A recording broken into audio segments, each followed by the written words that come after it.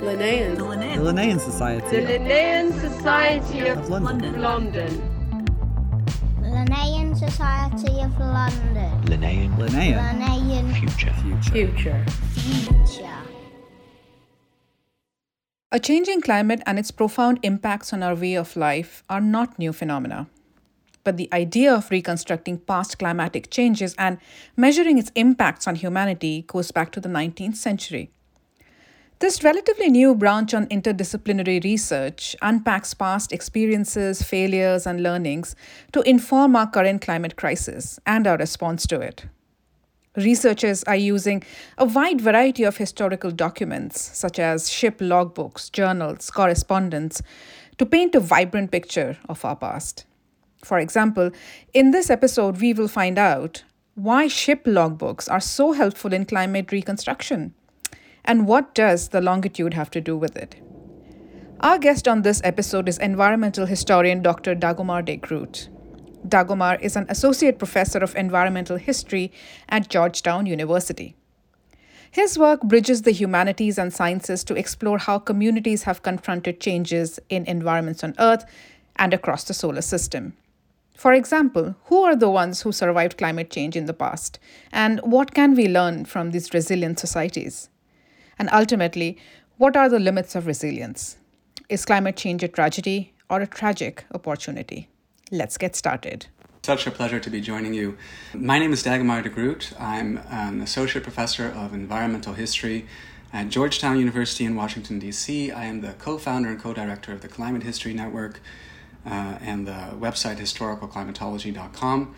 My first book, The Frigid Golden Age, was published a few years ago. It looks at the complicated impacts of climate change on the Dutch Republic during a period of climatic cooling called the Little Ice Age. I'm now working on a whole bunch of projects that have to do with resilience to past climate change, relationships between climate change and conflict, and the environmental history of outer space. Historians of Climate and Society, or HCS scholars. We do work in many different disciplines, from genetics through archaeology through history, to study the full 300,000-year history of our species. The idea that climate had an impact on human affairs goes back for thousands of years. The idea that climate changes could influence the fate of populations probably goes back to antiquity as well. And you can even see hints of this in the myths of a flood, right? Of Noah's flood. In terms of its modern incarnation, which is really the idea that we can use aspects of the natural world that changed when climate changed and that can now stand in for instrumental measurements in the pre-industrial period, that we can use those kinds of sources to reconstruct climate, so to figure out how climate changed, and then we can determine how humanity was impacted by those changes. That idea really goes back to the 19th century. What kind of historical documents and inscriptions hold climate change information? And depending on the resolution of the data, of course, can these be interpreted to insert into statistical modeling?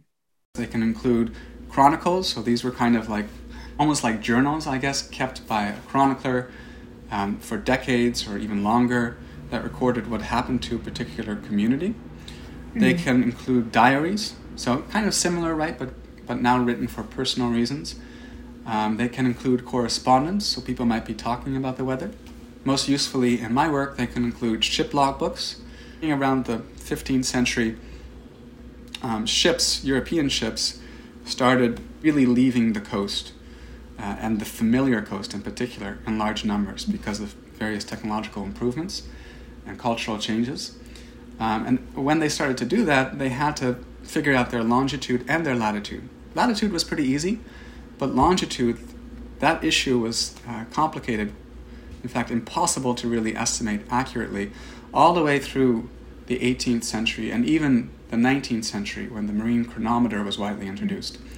So before that point, you couldn't really figure out your longitude, and as a result, the best you could do was dead reckoning, which is a series of sort of calculations where you estimate your course and your speed since leaving a known landmark, and anything that was kind of pushing you in one direction or another.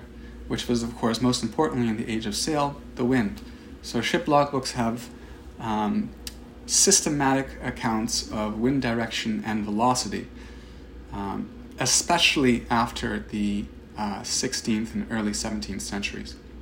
And they can also tell you about sea ice, for example, if ships are sailing far into the Arctic or they're sailing in the winter.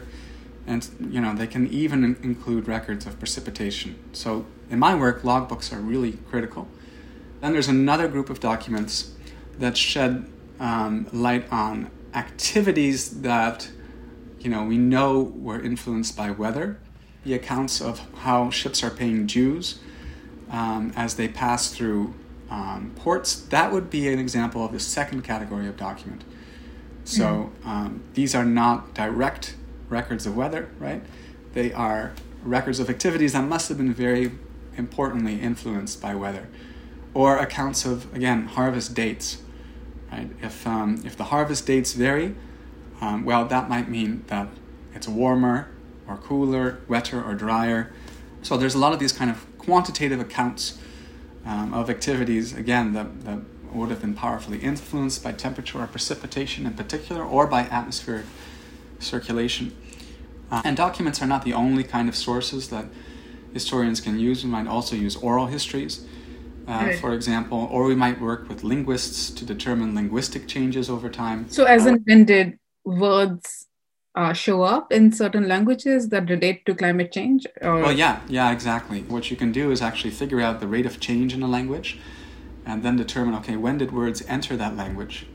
And if you know that, you can figure out, okay, when did words, let's say, for wet environments begin entering languages, right? And that can be a kind of very rough proxy for climate change, but it can also shed light on how populations are responding to climate change.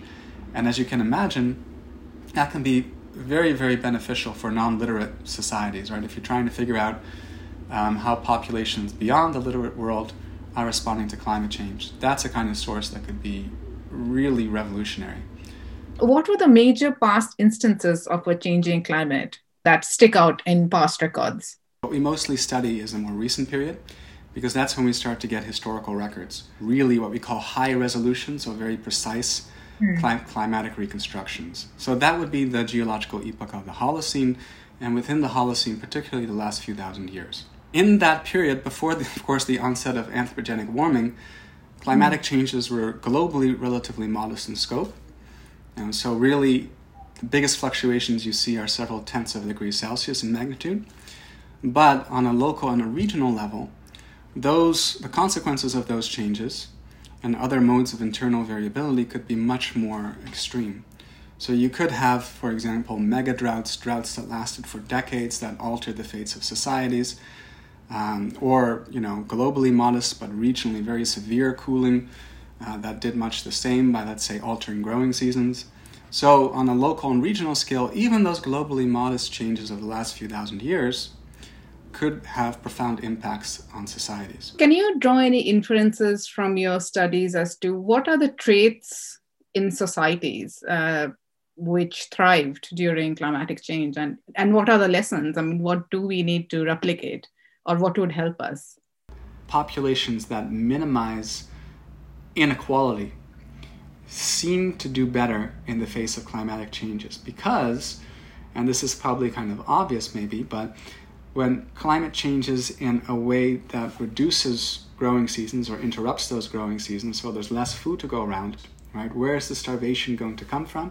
It's usually going to come from people who are at the bottom of the social economic pyramid, right? So those polities that are able to minimize that kind of inequality, they tend to suffer less in the face of climatic changes. So going back to the Dutch Republic, which was, in its colonial period, kind of an engine for inequality globally, but within the Republic itself, within the present-day Netherlands roughly, especially in its coastal cities, there was a robust tradition of civic charity, so that the poor were treated better in those cities than they were in most other parts of the world.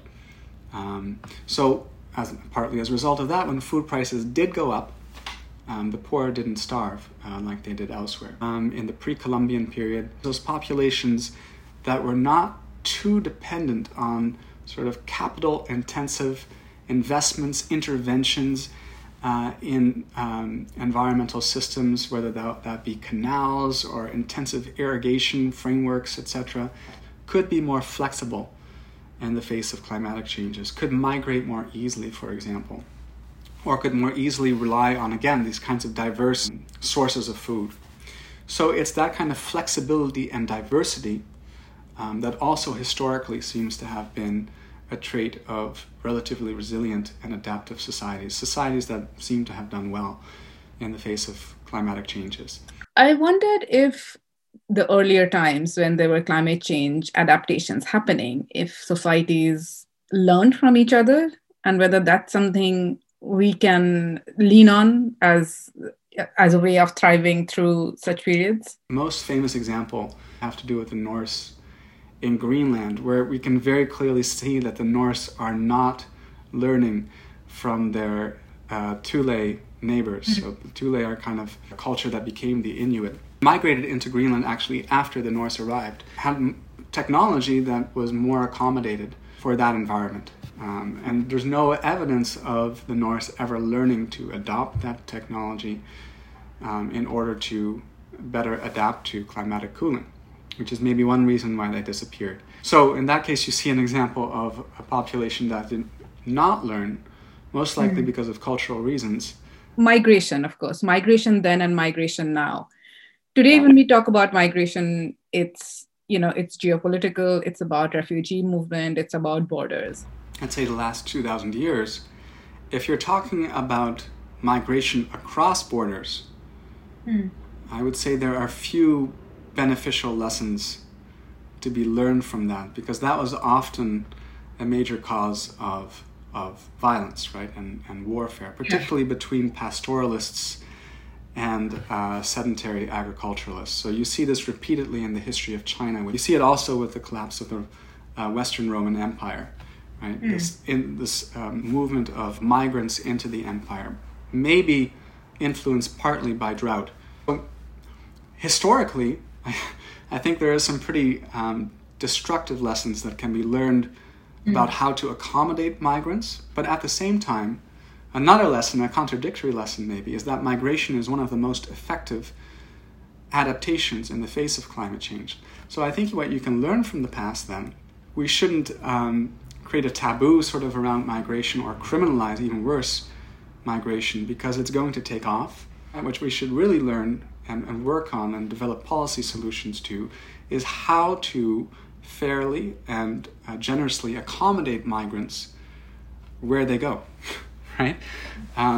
Partly because it strengthens our societies, frankly, right, where the migrants go, but also because of, social justice reasons. And because if we don't do that, we're more likely to have violence, right? So I think the past tells us that, our conscience tells us that. Do you ever feel that talking about resilience in the past will just give more ammunition to policymakers who are climate change deniers? Are like, this has happened in the past. We can deal with it when it happens.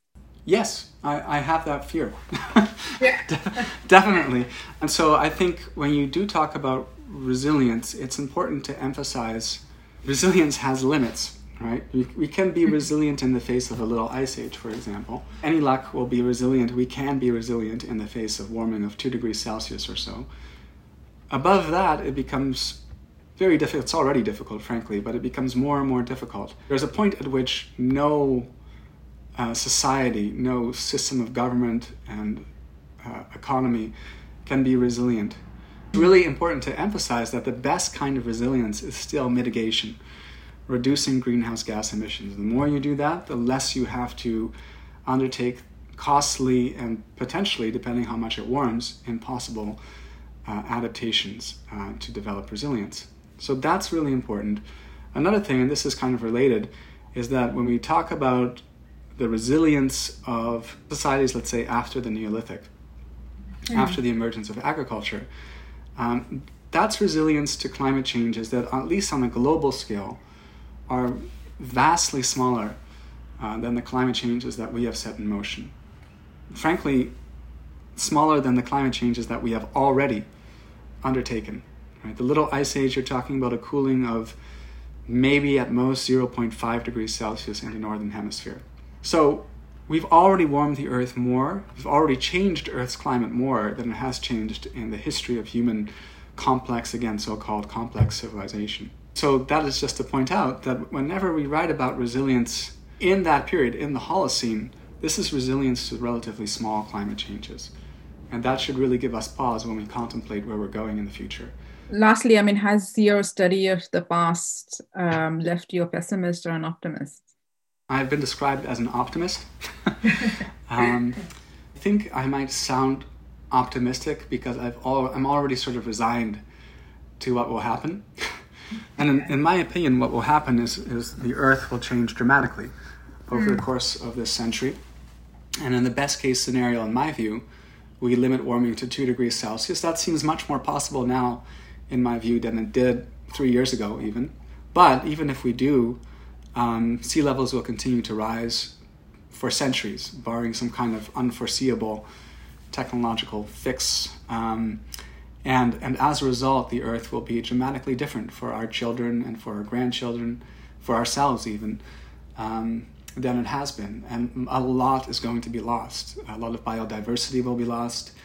A lot of cultural heritage will be lost. A lot of lives will be lost.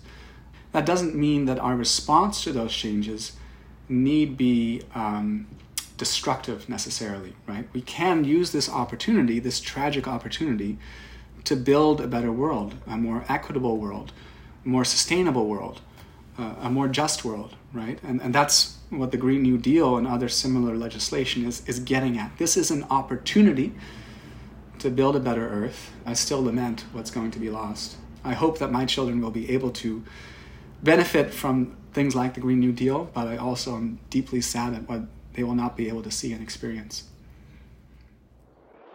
Linnaean. Future. Future.